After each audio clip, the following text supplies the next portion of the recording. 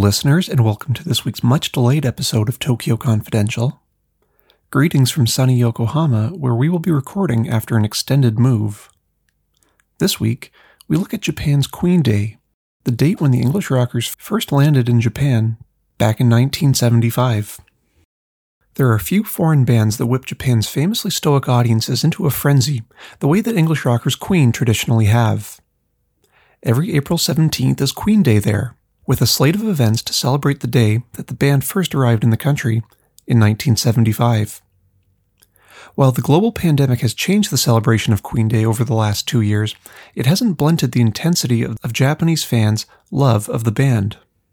On April 17, 1975, Japan Airlines Flight 061 from Honolulu touched down at Tokyo's Haneda International Airport. In the airport, 3,000 fans had packed the arrivals lounge to catch a glimpse of rising superstars Queen. Quote, April 17th was really the day when the close relationship between Queen and Japan began, end quote, writes music journalist and Queen Day organizer Takayuki Ishizumi in an email. The semi-official Japan Anniversary Association now recognizes Queen Day, and its festivities have grown over the years, with the largest fittingly held at Haneda's Sky Hall event space. The first major event at the airport in 2015 sold out and featured panel discussions with Japanese personnel from the band's decade of tours in the country, as well as music journalists and Queen tribute acts. Ishizumi, who has also authored a book on the band, worked with its Japanese label and publisher to organize the celebration at Haneda. Quote, there were events in Japan where Queen fans could gather on Freddie Mercury's birthday, September 5th, and his death day, November 24th, but both are in summer and autumn, Ishizumi explains. The need for a more formal springtime event is just another signal of the depth of the band's impact in Japan. Quote, Queen Day is an important occasion for Japanese fans to reaffirm the bond between Queen and Japan, end quote, writes fan Yoko Doi of Tokyo in an email. In 2019, Doi, along with 300 others, marked Queen Day with an outdoor screening of the 2018 film Bohemian Rhapsody, featuring band cosplay and plenty of champagne.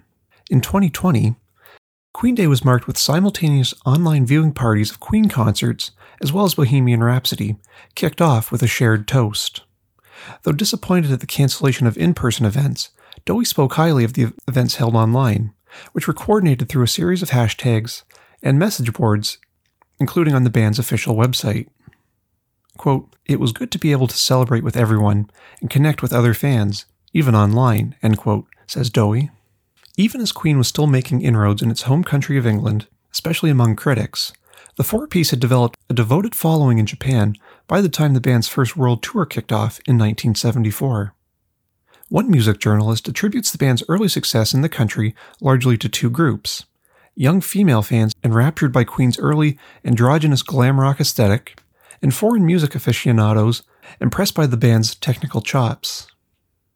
Ishizumi agrees. Quote, in 1975, 90% of the band's Japanese fan base was teenage girls, end quote, drawn to the members' good looks and uncommon, for rock musicians, intellect. Guitarist Brian May, for example, was studying astrophysics before the band hit it big, and returned to it to earn his PhD in 2008. Quote, musicality was also a big factor, says Ishizumi. He also notes that the band's popularity has surged there, Queen booms, he calls them, at various times over the decades. The effect of the band on Japanese audiences was unmistakable.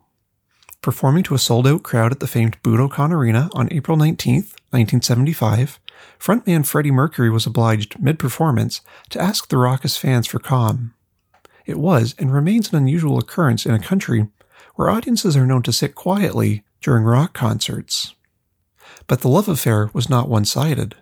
The band, and Mercury in particular, were similarly captivated. Quote, all of the band fell in love with Japan, end quote, says Greg Brooks, Queen's official archivist, in an exclusive interview for this piece. Quote, I've heard all four band members waxing lyrical about Japan, about its people and culture, end quote. Brooks, who was in Tokyo in January 2020 to open a Queen exhibition and for the release of the Japanese translation of his book on Mercury, notes that all four members even vacationed there when not on tour. Former Mercury assistant Peter Freestone told Leslie Ann Jones for her biography of the late singer that, quote, things Japanese were an all-consuming passion for Mercury, whereas everywhere else he stayed in the world was merely a bed for the night, end quote. To that end, Mercury filled his London home with artifacts purchased during his frequent, expensive visits to the country. Quote, Freddie in particular was in awe of it, says Brooks. So famous was his fondness for Japanese ceramics that one museum in far-flung Tochigi Prefecture, visited by Mercury with his partner Jim Hutton in 1986, remains something of a pilgrimage for Queen fans. Today, the band now tours as Queen plus Adam Lambert and wrapped up a 4-date, sold-out tour of Japan in January 2020, just before the global pandemic. Quote, they love these guys, end quote, says Brooks. There is a love for this band here like you'd expect if it was family visiting. The 45th anniversary in 2020 marked a special outpouring of this love, including a dedicated exhibition that was scheduled to travel to 3 cities, and featured the largest collection of authentic tour costumes ever put on display, as well as props, original handwritten lyrics to a dozen songs, photographs, and other mementos from the band's decade of tours in Japan. Among the more eclectic items on display is the sword gifted by Freddie Mercury to the band's longtime Japanese bodyguard, Hisao Itami, who also made appearances at the exhibit to the delight of fans who had lined up 3 deep to enter the exhibit during its initial run.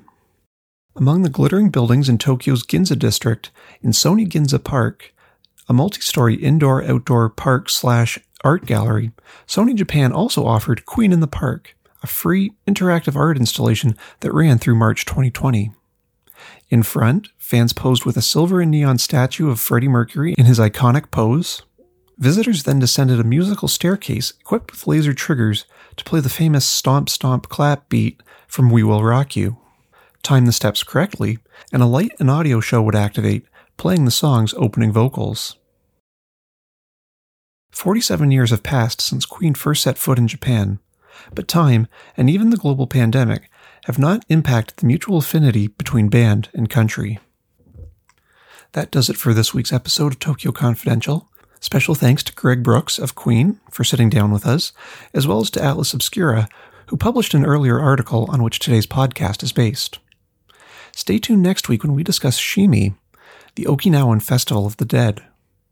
Until then, stay safe and keep curious.